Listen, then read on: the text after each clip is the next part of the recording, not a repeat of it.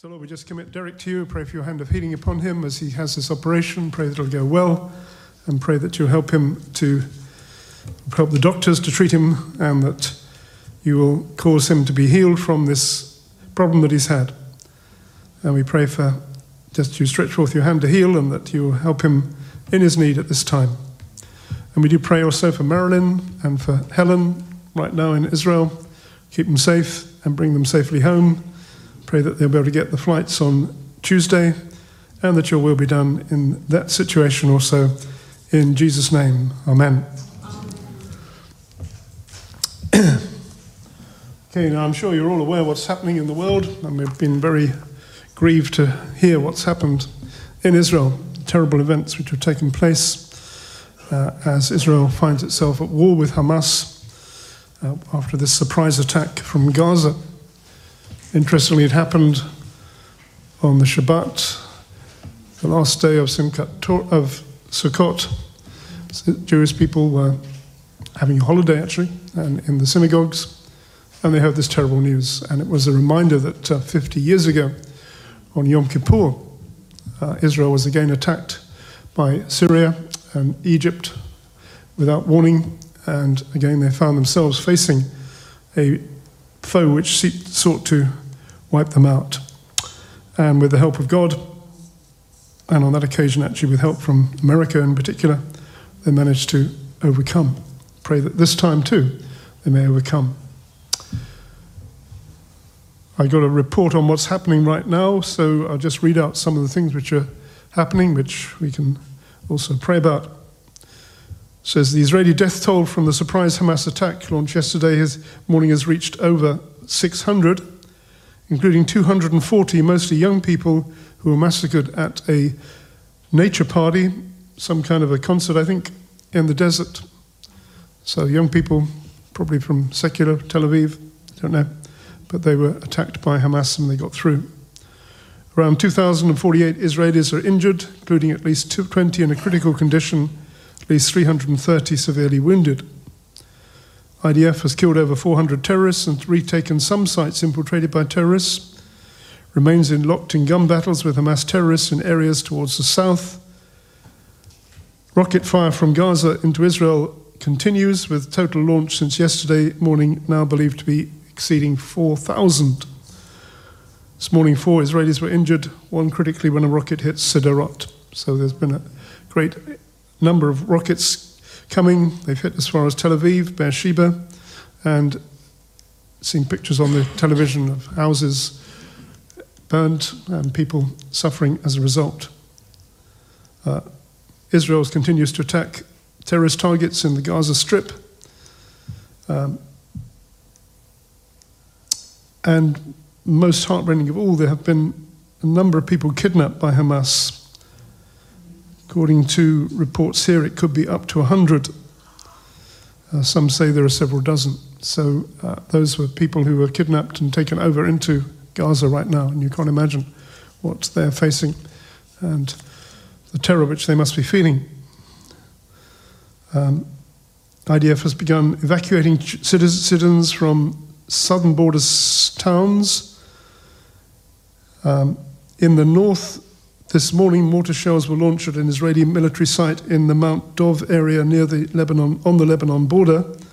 Israel responded with artillery fire towards the area of the launches. IDF has also launched a drone strike against a Hezbollah position in just over the line in Lebanon. Area of some concern, if you understand the situation there. And there have been troop reinforcements on the northern border, as well as troop reinforcements gathering on the Gaza, with a view to possibly going into Gaza. At the moment, they haven't decided to do that. I think that they will hold back as much as they can, because once they go into Gaza, it opens up a whole new can of worms, if you like. So pray that God will overrule in that. Also a report that 2 Israelis and their Egyptian tour guide were shot dead in the Egyptian city of Alexandria. So they're beginning to hit Israelis outside. We also heard that there was a group which came to a cafe in North London, Jewish cafe, and started manifesting themselves and shouting from Hamas yesterday evening. And you can expect that if this goes on, you're going to see attacks on the Jewish community in the neighborhood around here. So another thing which we need to pray about.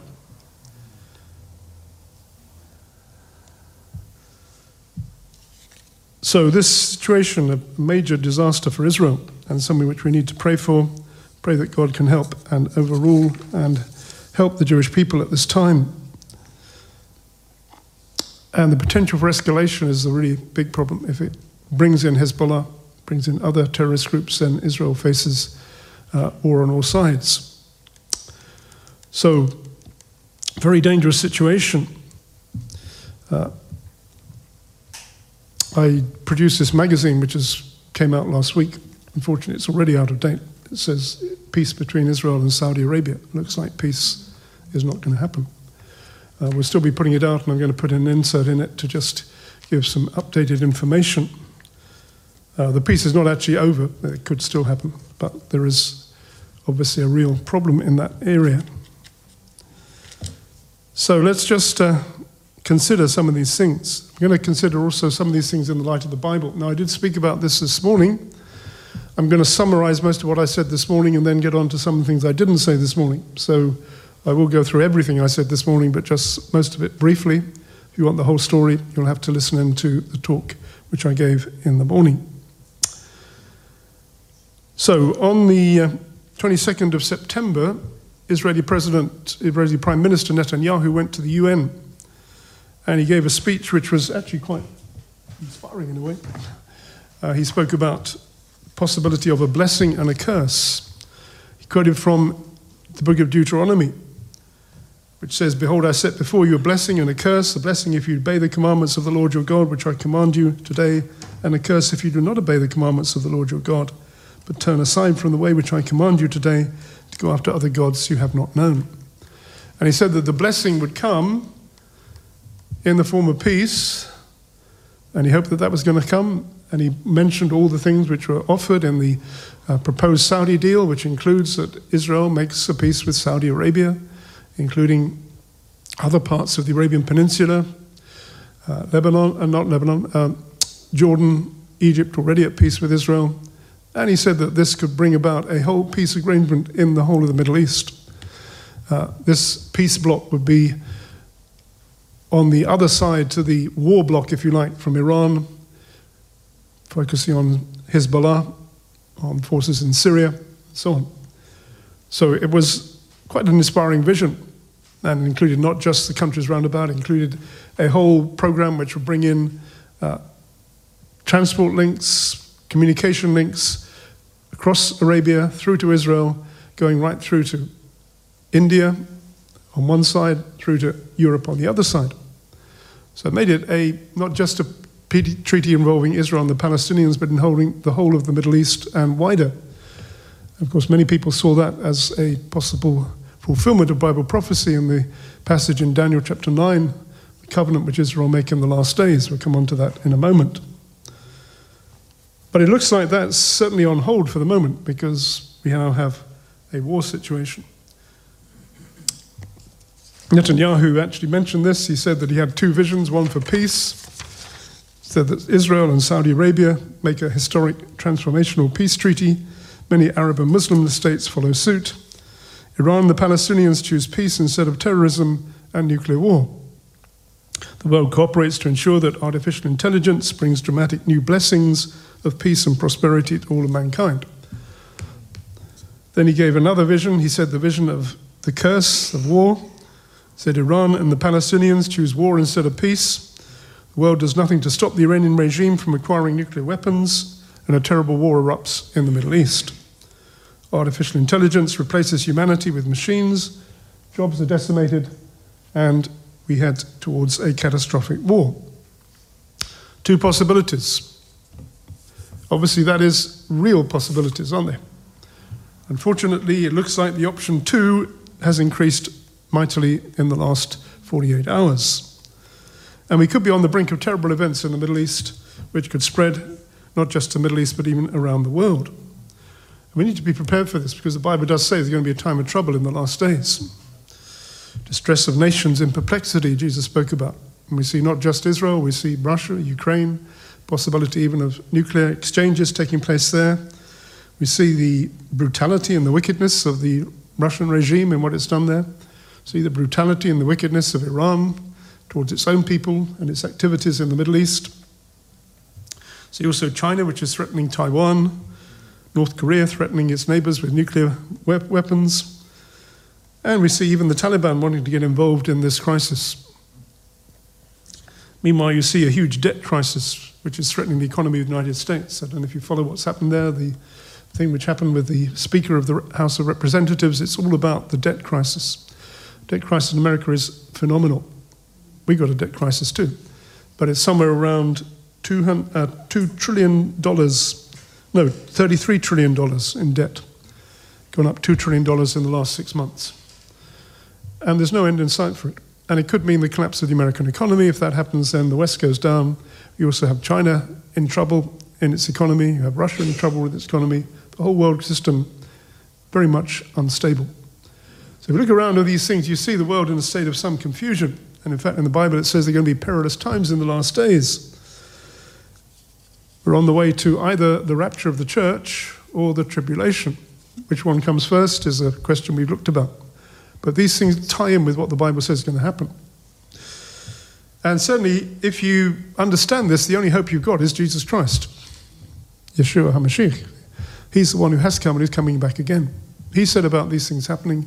Other parts of the Bible prophecies speak about these things happening, particularly what's happening in the Middle East.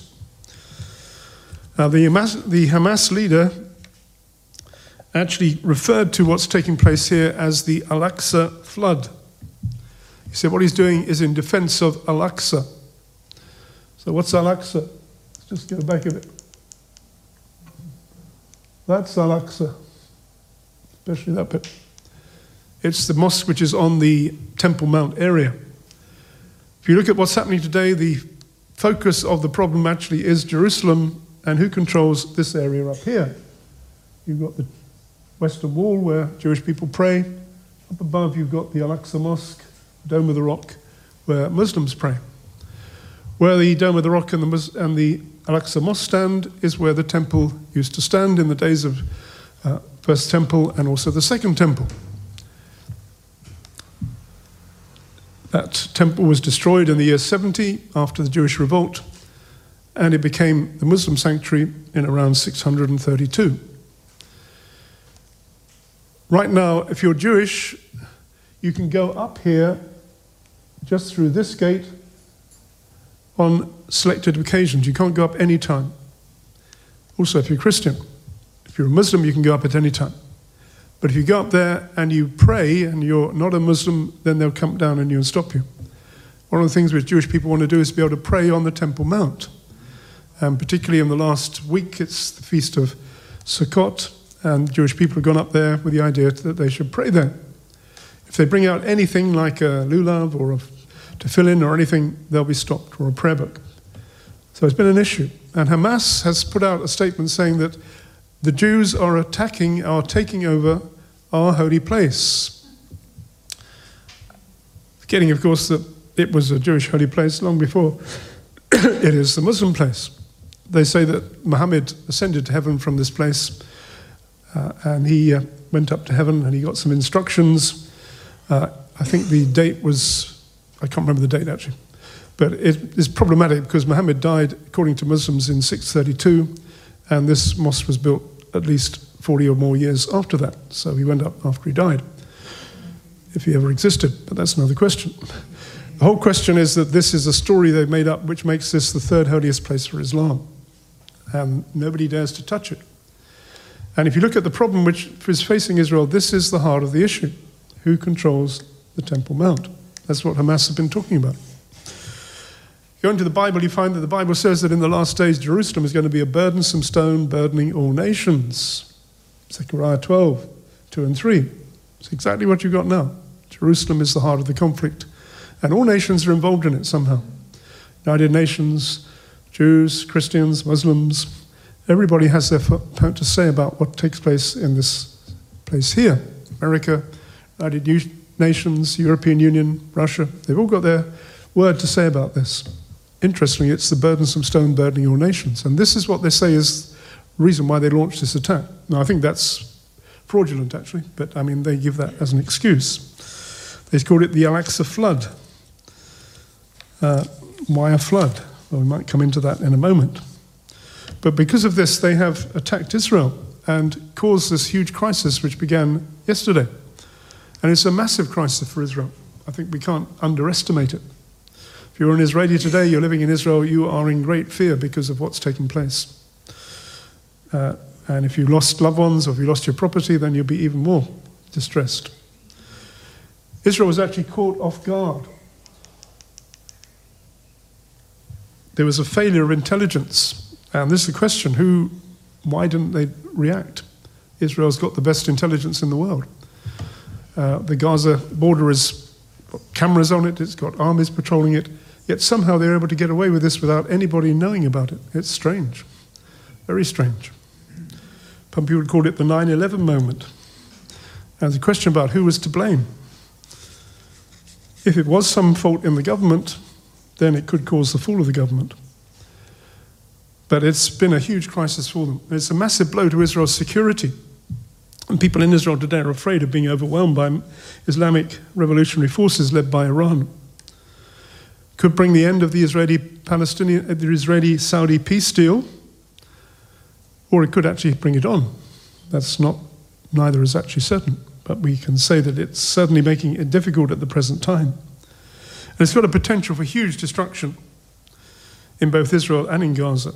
And if Lebanon joins in, it'll bring about even greater destruction if Hezbollah joins in.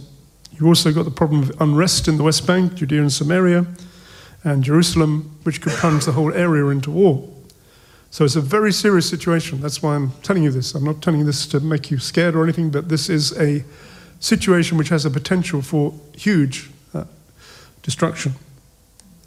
Could also spill over here.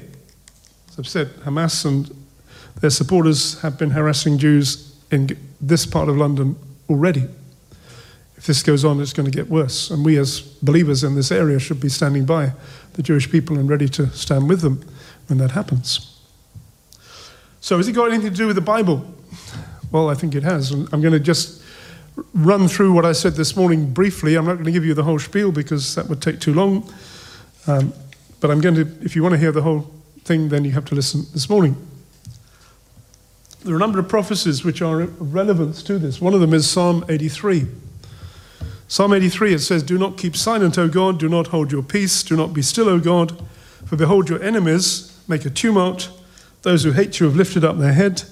They've taken crafty counsel against your people. They've consulted together against your sheltered ones. They've said, come, let us cut them off from being a nation, that the name of Israel may be remembered no more." If you look it up, I'm not going to read the whole thing, but you look up the countries which are involved, the people who are involved. They're all nations or peoples who surround Israel. It includes Philistia, the Palestinians. It includes inhabitants of Tyre, that's Lebanon. That includes countries which are around on the borders of Israel. What do these people say? They say, let us cut them off from being a nation, that the name of Israel may be remembered no more. So these people who are coming against Israel have got an agenda. Their agenda is to cut off Israel from being a nation so its name is remembered no more. In other words, to replace the state of Israel with a state of their own, which they will call Palestine. And their aim is not just to have a Palestinian state alongside Israel, as the nations are looking for right now, and according to the Oslo Accords, that's what they're supposed to be working for, is to have a Palestinian state which will replace Israel. And if you look at what's happening within the Palestinian movement itself, you've got a division actually between those who are, according to ostensibly, willing to have a Palestinian state alongside Israel, which is the more moderate wing, and those who just say, forget about the Oslo Accords, forget about the two-state solution, we want to completely replace Israel and destroy Israel and have a Palestinian state with no Jews and no Israel. That's Hamas. So, goes on in Psalm 83, it says, make their nobles like Oreb and Ze'ev, yes, make their princes like Zebah and Zalmunna, who said, let us take for ourselves the pastures of God for a possession. So here you've got a reference to two people called Zebah and Zalmunna. You You'll find reference to them in the book of Judges, chapter 8, in the story of Gideon, who were leading the forces which came against Israel from Midian, from the east at that time, and who were defeated by Gideon. And Gideon brought these two men together, and he actually executed them. And it says, so Gideon arose and killed Zebah and Zalmunna, took the crescent ornaments that were on their camels' necks. The word for crescent ornaments in the Hebrew is saharonim. I looked it up, it does mean crescent ornaments. So is that significant or interesting? Zebah and Zalmunna came and they said, let's take the pastures of God for our possession. In other words, something which God has given to one people, and let's take it for ourselves. If you look in the Bible, it says that God made a covenant with Israel, with the Jewish people, way back in the time of Abraham, and he gave to them two sides of the covenant. One, that he gave them the title deeds of ownership of the promised land in Genesis 15, and he gave to Abraham a multitude of descendants, as many as the stars in heaven and the sand on the seashore, which has happened. God also said that God would bless the people in the land if they kept his commandments, but if they disobeyed, then there was a possibility that they would come under judgment and even be removed from the land. But even if they're removed from the land, at some point they're going to go back to the land of Israel, because that's part of God's covenant. In our generation, we've seen the miracle, actually, of the restoration of the Jewish people to the land of Israel. A unique event which took place, 1948, birth of the State of Israel, and the events which followed it, which led to Israel taking possession of Jerusalem in 1967, and what we have now as the State of Israel. It's not an accident, it's something which God planned, and it's part of God's fulfillment. So God said, I've given the land to this group of people. Now, some people say, well, that's unfair. Why should God give this land to one group of people? Well, that's up to God. God has made a covenant, and God's going to keep his word. Let's not ask the question why. Let's just say what the Bible says. Now, certain people are going to say, no, we don't accept this. We want this land for ourselves. Now, when you come to Islam, you find that Islam has another worldview. According to the Islamic worldview, the world is divided into two halves, one which they call the Dar al-Islam, which means the house of Islam, the other which they call the Dar al-Harb, which means the house of the enemy. In the house of Islam, then the Muslims are going to rule over that part of the world. So places like Saudi Arabia are obviously the house of Islam. But Egypt and other countries in the Middle East are also part of the house of Islam. In the Dar al-Islam, the house of Islam, then Muslims rule. According to classic Islamic theology, Jews and Christians are allowed to have their communities. They're called dhimmi peoples who are subject to the Muslims, but they mustn't rule over the Muslims. So Jews and Christians can exist within a Muslim society, but they can't rule over Muslims in the Dar al-Islam. When you come to the Dar al-Harb, the house of the enemy, it's the other way around. Muslims may be a minority in that part, but other people, including Jews and Christians, or Christians in particular, are going to rule over them. The goal of the jihad, by the way, is to turn the Dar al-Harb into the Dar al-Islam so that everywhere becomes Islamic. But one of the things which they say is that if a country has been Islamic and it stops being Islamic, it goes into the hands of somebody else, then you're under an obligation to turn it back to being Islamic. So as far as they're concerned, what they call Palestine has been Islamic since about the year 632, with a brief Crusader bit in the middle of it. Then, after the fall of the Ottoman Empire, the British come in, and then Israel comes in. So you now have Jews ruling over Muslim areas. So dhimmis are ruling over Muslims. That goes against the history, it goes against the Muslim idea of the march of history. So what are they going to do about it? They've got to try to change it. So if you understand that as a point, it doesn't matter how many treaties, how many things they make. Ultimately, their goal is to turn the Jewish state of Israel into part of the Islamic world, particularly when Jews start ruling over Jerusalem, which as far as they're concerned is the third holiest place of Islam. So this verse here is very interesting. Let's take for ourselves the pastures of God for a possession. So these people are saying that. Now going back to in Judges, these guys, Zebah and Zalmunna, they come against Israel. Gideon defeats them. Then he kills them and he takes the crescent ornaments off the neck of their camels. Funny little detail that. Not all versions actually translate it crescent ornaments, but I looked it up. The Hebrew word saharonim means crescent, means a crescent ornament. So what's the significance of a crescent ornament? Is it just a bit of jewelry, or is it some kind of dedication to a god? What was the god of the ancient world before Islam? They worshipped the moon god. What do they actually call the moon god? Some of them actually called it Allah. And Muhammad said he called Allah the true God, so he made the moon god into the god of Islam. Kind of interesting. So that just says to me that those who follow the moon god, which is now Islam, are going to say, let's take the place which belongs to the true God, our God, take it away from the Jews and give it to the Muslims. That's what's the spirit behind this psalm in Psalm 83. Now, Psalm 83 could be said to speak about a general condition of the surrounding countries wanting to remove Israel. Or it could be speaking about a specific war which will come. If it is a specific war which will come, some say that we're on the way to that. Because if the Gaza thing spreads to Lebanon, then other countries around about get involved. You could see a general conflagration which would lead to the fulfillment of Psalm 83.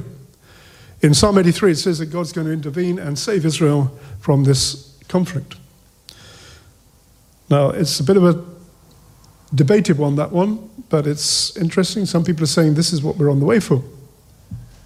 We also mentioned Daniel 9. I've spoken that before. Daniel 9, verse 26.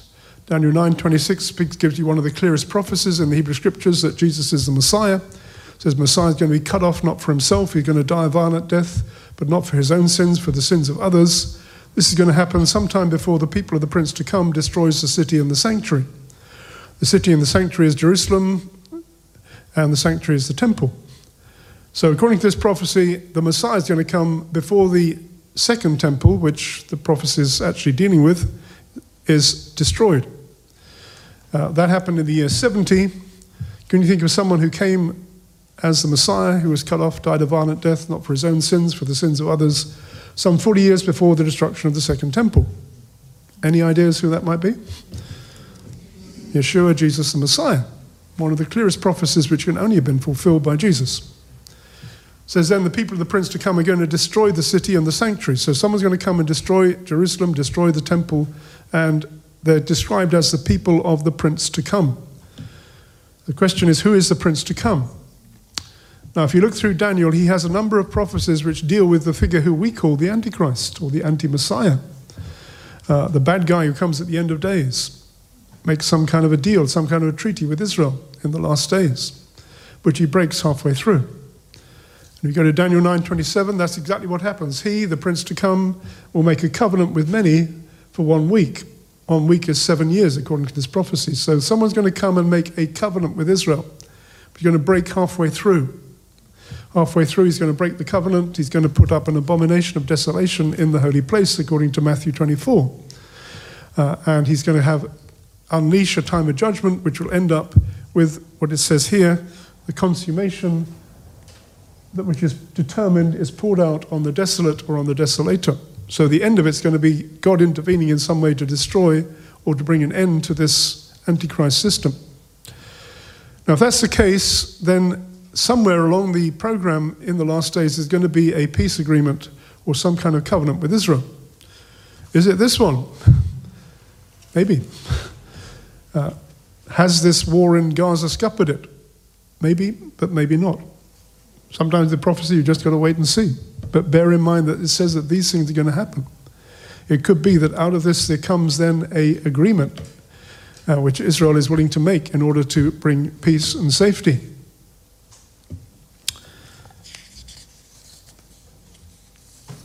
Turns out actually that this will be a deception. It speaks about in Isaiah 28 about scornful men who make a covenant with death, and it turns out to be made with lies as refuge, and under falsehood we've hidden ourselves. So there's an element of deception in this peace treaty, which those who believe in Jesus are going to reject, but it will lead to a time of trouble, and the covenant will be broken, and the Lord will step in to end it all. Going through this quickly now, because I want to get on to the rest. Come on to Ezekiel 38. You have another prophecy which has not yet been fulfilled. Ezekiel chapter 38 speaks about a great power coming down from the north. It speaks about Gog of the land of Magog, the prince of Rosh, Meshech, and Tubal. So who's this? Prince of Rosh, or Nissi Rosh, comes down from the uttermost parts of the north, leads an alliance of countries which include Persia, Ethiopia, which is Cush in Hebrew, Libya, which is Put in Hebrew, and Togarmah and Gomer. Now, we don't know where those places are. We do know where Persia is. It's Iran today. Togarmah is probably Turkey. Cush could be Libya. Cush could be Sudan, sorry. Put is Libya. Those countries seem to have nothing to do with it, but at the moment in time, Russia is actually involved in those countries, so maybe they'll recruit some forces from there. Question is, who is the leader of this? Is it the Prince of Rosh? Is it Russia? Some say it's not, it's Turkey, but it does say that this one comes down from the uttermost parts of the north. Now, there are some reasons why people say it couldn't be Russia, because Russia's now involved in a big war in Ukraine. Their forces are being decimated. They've got a great problem with their army. Would Russia want to get involved in a war straight away? Possibly not. Also, it does say that when this army comes against Israel, they'll come at a time when they're back in the people are back in the mountains of Israel. In the latter days, it says, specifically in the latter days, people restored to the mountains of Israel, and it says they're dwelling safely. Hebrew word actually is betach, with security. Now, would say, well, Israel is not dwelling safely today, so it can't be today. Could be after they make a peace treaty that there is some sort of security. So maybe this one is a little bit down the line. We don't know. But it's going to happen at some point. At some point there's going to be this war which comes from the north. And again, God's going to intervene supernaturally and overwhelm it. Also, it says that when this happens, there are going to be some people who are going to protest against it. They're going to say, have you come to take a spoil? They're described as Sheba and Dedan and Tarshish and the young lions thereof. So where's that? Sheba and Dedan is certainly the Arabian Peninsula. So if there is going to be a peace agreement with Saudi Arabia, that may be part of it, that Saudi Arabia does make a peace agreement with Israel. And there is generally a peace, and they're coming to protest against Russia, Persia, Iran, and these countries coming down against Israel. Remember that Persia, Iran is the major attack on Israel today, and so that also is interesting. So you have Russia, Persia, Iran coming against Israel. Persia is under the hands of this extreme Islamic movement, so they have a hatred of Israel, the desire to remove Israel from the map. God says when this happens, he's going to destroy this army and save Israel from destruction. What about the young lions of Tarshish? Well, Tarshish, from the Bible's point of view, is as far west as you can go from Israel. Some are associated with Spain or countries further to the west. Go to the far west from Israel, you get to the United States, you get to Western Europe, and possibly the NATO alliance, which would then be opposing this move from Russia, but actually not doing anything because God actually saves them. Now, the war of Gog and Magog has never happened in history. Nothing like it's ever happened. The Bible says it's going to happen in the last days. Hasn't happened yet. Could it be on the way? That's the question. Okay, all that I said this morning, so I've gone through it quickly, and I'm going to try and move on to what I didn't say this morning. Now, many people say that this is leading up to the time which we call the time of Jacob's trouble, including me. So let's have a look at Jeremiah chapter 30. Jeremiah 30 is a very interesting scripture.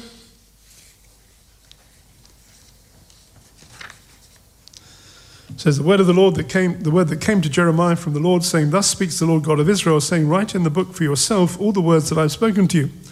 Behold, the days are coming, says the Lord, that I will bring back from captivity my people Israel and Judah, says the Lord. I will cause them to return to the land that I gave to their fathers, and they shall possess it. Okay, so you begin with a statement that Israel is going to be scattered to the nations and then caused to return. It's about the return of the Jewish people in the last days.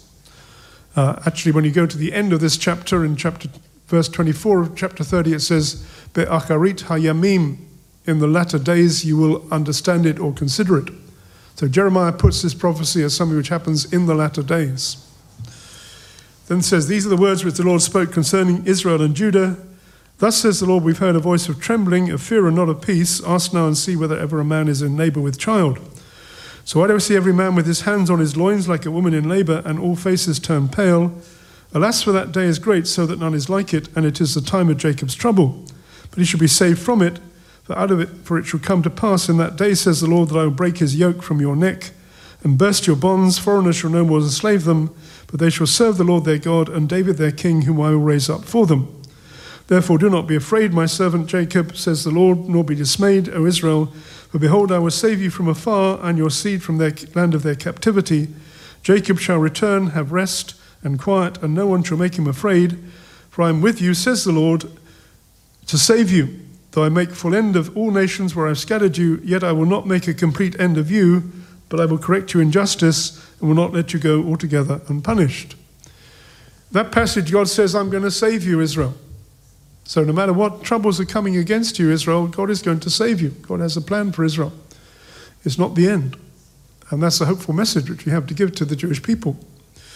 Nevertheless, there is a negative side to this, because it speaks about a time of trouble, time when there'll be a voice of trembling, of fear and not of peace. Even speaks about a man being in labor. Every man with his hands on his loins like a woman in labor, all faces turn pale. The labor pains. The idea of labor pains is something which you have right through the scriptures, referring to the end times. Said this before, that when a woman goes into labor, she has a series of shocks, contractions which become more and more intense the nearer you get to the birth of the child. That's what's going to happen in the last days. You have a series of shocks which will become more and more intense the nearer you get to the birth of the child. Then when the child is born, if it's a healthy child and a wanted child, the pain which has been before will be forgotten for the joy that a child has come into the world. Parallel there with the last days. It's going to be a series of shocks, of events which will become more and more intense the nearer you get to the second coming of Jesus. Once the process has begun, it can't be reversed. That's another point about contractions. Once it begins, it can't be reversed. It's going to come to the end point, which will be the birth of the child. So when the birth of the child comes, in this case the second coming of Jesus, which will be a joyful event, the pain will be forgotten by those who are believers as we enter into the time of the millennium and the reign of the Messiah. But it says there's going to be a time of trial, a time of trouble. Also speaks about people looking for peace but not finding peace. Go to Thessalonians, it says when they say peace and safety, then sudden destruction will come upon them. They'll be saying peace, peace, where there is no peace. So be looking for peace, but there's no peace, because the only peace which will really come is through Yeshua, Jesus the Messiah. Then he says, I will break his yoke from your neck and burst. He speaks about a time of trouble. He said it'll be a time of trouble so that none is like it. It's the time of Jacob's trouble. If you look through the scriptures, you'll find that the Bible says in the last days there's going to be a time of unique trouble. Jesus said it'll be a time of great tribulation, such as has not been since the beginning of the world, no, nor ever shall be. And if God didn't intervene, then no flesh would be saved. In other words, life would come to an end. So the Bible says there's going to be a time of unique trouble. Daniel also 12 speaks about a time of unique trouble at the end of days. So the time of trouble at the end of days is something which is hinted at here in Jeremiah and also in other scriptures. But notice he says also that there's going to be a time when foreigners will no more enslave them. They will serve the Lord their God and David their king, whom I will raise up for them. Now, question, does it actually mean that King David is going to come back and reign? Some people actually say it is actually. David will come back and rule over restored Jerusalem. Possible, because the saints are going to raise. But also, I think that more importantly, David their king speaks of David, Mashiach ben David, the Messiah, son of David. They're going to serve the Messianic king who is Yeshua, Jesus the Messiah. He's going to come again, this time not as the suffering servant, Mashiach ben Yosef, the suffering servant like Joseph. He's going to come this time like the reigning king, King David, as the Messiah, son of David. Which is speaking about the time after Jesus returns, according to the scriptures when he's going to reign from Jerusalem in what we call the Messianic kingdom or the millennium. What's happening in Israel today is shaping up for this to happen. That's why it's important. That's why there's all the fuss over Jerusalem.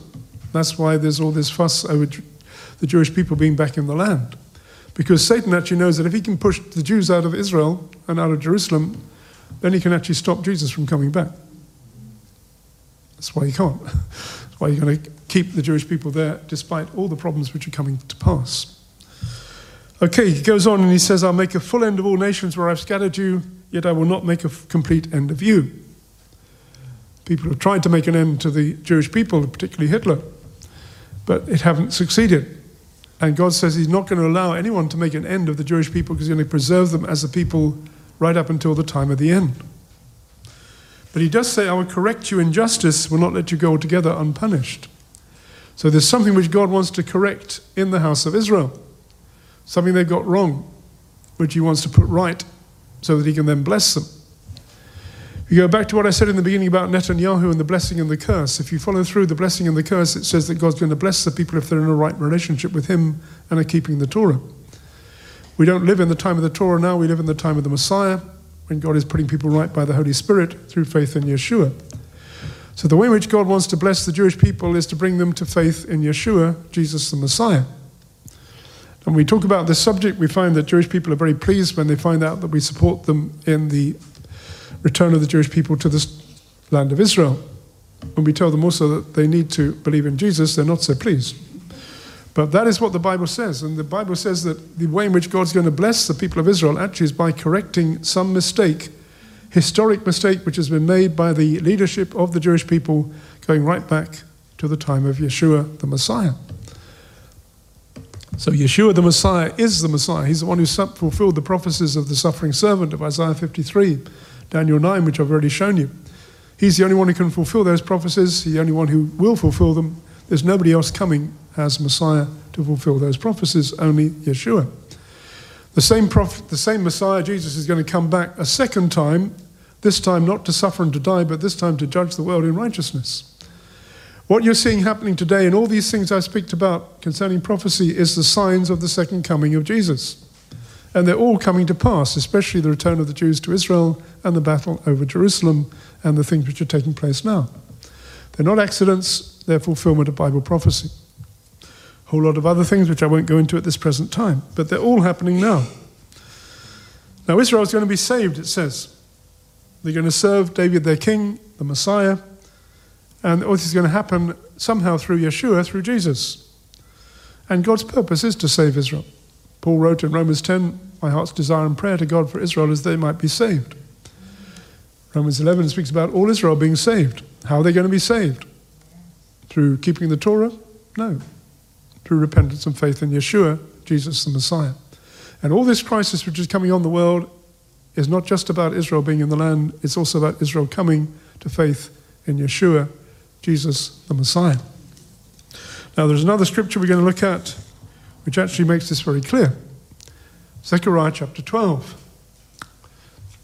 Zechariah chapter 12, it says in verse 1, the burden of the word of the Lord against Israel. Thus says the Lord, who stretches out the heavens, lays the foundation of the earth, and forms the spirit of man within him. Behold, I will make Jerusalem a cup of drunkenness to all the surrounding peoples when they lay siege against Judah and Jerusalem. It shall happen in this day that I shall make Jerusalem a very heavy stone, or a burdensome stone for all people. All who would heave it away will surely be cut in pieces, though all nations of the earth are gathered against it. Now here you have a remarkable prophecy in Zechariah which says that there's going to come a time in the last days before the return of the Messiah in which Jerusalem is going to be a burdensome stone for all nations. All nations are going to be involved in some way in this city of Jerusalem, relatively small city in relation to London, New York, Moscow, on the top of the hills in Judea, not on a river, not a port, not a great commercial center, but from God's point of view, the apple of his eye, the center of the earth. And he says that there's going to be a battle over this place, Jerusalem. And what do you see today? You see all the nations of the earth have something to say about Jerusalem, especially the United Nations. They pass more resolutions on Jerusalem than anything else in the world. You have every country which has got its opinion on who should rule Jerusalem. Should it be under Israeli control, which the Jewish people want? Should it be divided between Israel and Palestine? Should it be under international control? That's what the UN proposed in the beginning. It's the contentious issue. And it says that the last battle is going to be over Jerusalem, who rules Jerusalem. Before that happens, Zechariah 12:10 is going to happen. Zechariah 12:10, it says, I'll pour on the house of David, on the inhabitants of Jerusalem, the spirit of grace and supplication. Then they will look on me whom they pierced. Yes, they will mourn for him as one mourns for his only son, and grieve for him as one grieves for a firstborn. Interesting question. Can you think of anybody who could be looked at sometime now, who came in the past, who has been pierced, who's died by some method which caused his hands and his feet to be pierced, who's known to be the only son? Anybody got any candidates for that? Again, there's only one possibility. It's Yeshua. So here we have amazing prophecy of both the first and the second coming of Jesus. They're saying that at some time in the last days that the Jewish people are going to look upon someone who's been pierced, Yeshua, and mourn for him as for an only son. Why would they mourn? They mourn because of the many years in which they haven't believed in him. And they would believe in him in the end of days.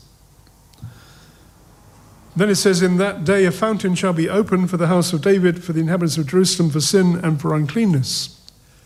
So at the end of days there's going to be a fountain opened for sin and uncleanness, which is going to cause the cleansing of the Jewish people as they look upon him and they are pierced, upon Yeshua. That's what happens when we believe in Jesus, isn't it? Our sins are forgiven. We're cleansed with the blood of the Lamb. It's all there in the scriptures. Zechariah chapter 12. One of the amazing scriptures which tell us that Jesus has to be the Messiah, and also what's going to happen when Jesus returns. Goes on in Zechariah to speak about the second coming, or the event when the day of the Lord comes. Jewish rabbis also believe that this is a prophecy of the coming of the Messiah. It says, behold, the day of the Lord is coming. It says, I will gather all nations to battle against Jerusalem.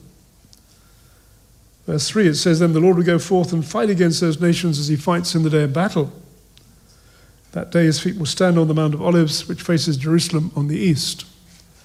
So the Bible tells you in the last days there's going to be a battle over Jerusalem, which is going to gather the nations together in a physical war, a battle which will take place. That time it says that someone's going to come and stand on the Mount of Olives. Tells you who this one is. In fact, if you look in the Hebrew, it uses the word Yahweh, Jehovah, Adonai, uses the strongest word for God. So it says that the Lord, God, is going to come and stand on the Mount of Olives to the east of Jerusalem. Okay, so if the Lord comes and stands on the Mount of Olives, how does that figure? His feet are going to stand. One of the big problems of Judaism is they say that God cannot appear as a man. He can't come in some sort of human body.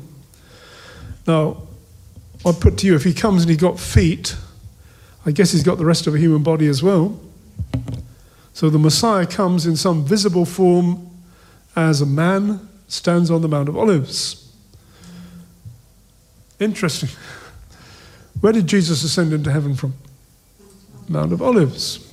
Going to come back to the Mount of Olives. Went up in the clouds of heaven. According to Daniel, he comes back in the clouds of heaven in the glory of God. And he stands on the Mount of Olives at the times of the last battle. And then he proclaims peace and justice to the world.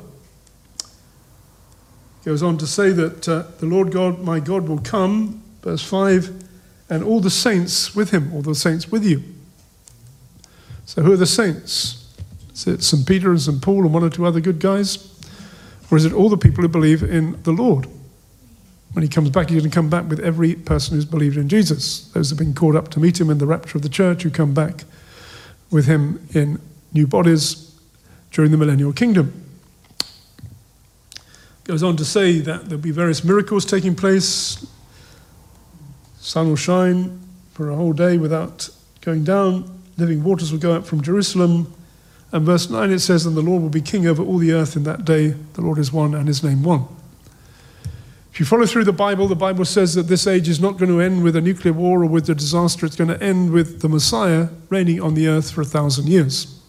What it says in the Old Testament, what it says in the New Testament, it says that there's going to be a time when God's going to have the last word in human affairs and rule from Jerusalem. And he's going to rule from Jerusalem. He's going to rule from restored Israel. That's why there's all the fuss over Jerusalem. It's not an accident. Satan knows this better than most Christians. And he knows that this is what's going to happen, so his plan is to try to stop it happening. That's why they want to get Israel out of Jerusalem and the Jewish people out of the land. People who want to do this are at war with God, the real God. They may think they're serving Allah, but they're not serving God, they're serving a false God. The true God actually wants the people back in the land, and he wants to bless them in the land, but he wants to bless them in the land through Yeshua, Jesus the Messiah. And all these things are pointing to the second coming of Jesus the Messiah. How long it's going to take, only God knows. How far we are into the program, only God knows. But we're pretty far into it, I think. It's certainly begun. And what this also means is that no matter what comes against Israel, Israel's going to stand. Now, there must be many people in Israel today, and including in the Jewish community here, who are actually very troubled and thinking, well, could Israel actually fall? And if you look at it from human eyes, yes, they could. But God is going to say, God says he's going to keep his people. He that keepeth Israel neither slumbers nor sleep. He's going to keep his people in the land. And we should pray for that to happen as well. And it's all relating to what the Bible calls the last days, and from Revelation point of view, the Battle of Armageddon. Armageddon, which means the mountain Har Megiddo. Megiddo is a place in the north of Israel where, according to many commentators, the armies of the Antichrist are assembled before they go down to Jerusalem for the last battle. Napoleon went to the valley of Megiddo and said all the armies of the world could meet here. If you go to Megiddo, it's looking out over a huge valley, very fertile place in the north of Israel. It says there, the sixth angel poured out his bowl on the great river Euphrates. Its water was dried up so that the way of the kings of the east might be prepared. Another interesting verse, actually, the river Euphrates is drying up. They're worried about the waters failing in the river Euphrates. Who are the kings of the east? Are they China or what? Well, we'll see. Then it says, and I saw three unclean spirits like frogs coming out of the mouth of the dragon, out of the mouth of the beast, out of the mouth of the false prophet. They are spirits of demons performing signs which go out to gather the kings of the earth and the whole world, to gather them to battle of the great day of God Almighty. Behold, I'm coming as a thief. Blessed is he who watches, he who keeps his garments, lest he walk naked and they see his shame. They gather them together to the place called in Hebrew Armageddon. So the New Testament also tells us there's going to be a last battle, going to focus on Israel. Speaks about spirits of demons. Speaks about the mouth of the dragon, the beast, and the false prophet. Trinity of evil you have in Revelation 13, gathering together the armies for the last battle.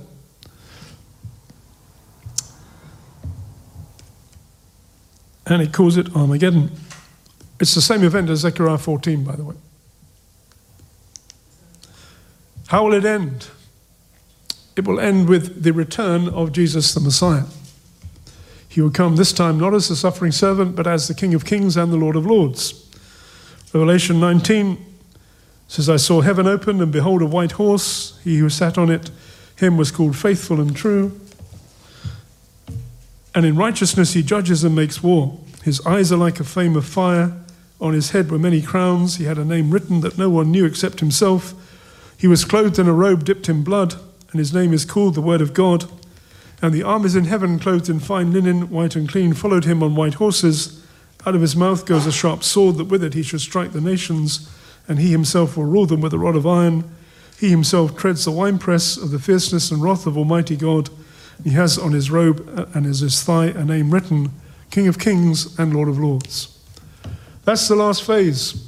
Jesus comes back, this time as King of Kings and Lord of Lords. Comes back riding on a white horse. Comes back with armies in heaven following him, clothed in fine linen, white and clean, following him on white horses. Who are those armies in heaven? They're the believers, those who've died previously and those who've been caught up to meet the Lord in the rapture and who come back with him, riding on white horses, clothed in fine linen. If you're a believer in Jesus, that's your future. Sound good? Pretty exciting, eh? That's what's going to happen. And he's going to rule over the nations with a rod of iron. It won't be a democracy. You won't be able to vote Jesus out of power. He's going to rule the world for 1,000 years in which you bring peace and justice to the earth, fulfilling the prophecies of Isaiah, other Hebrew prophets talking about the nations beating swords into plowshares, spears into pruning hooks, not studying war anymore. The time of peace and justice, which is coming with the 1,000-year reign of the Messiah, which is a prelude to the eternal state in which we go to be with the Lord forever in the new heavens and the new earth. Why did it have to be a 1,000-year reign of the Messiah? Because God has to have the last word in human affairs, not Satan. If it's not this, then Satan has the last word. But God has the last word, and he shows us what the world should be ruled right. And he rules it from Jerusalem. Zechariah goes on to say about the nations going up to Jerusalem to hear the word of the Lord, or Isaiah says that, to Mount Zion.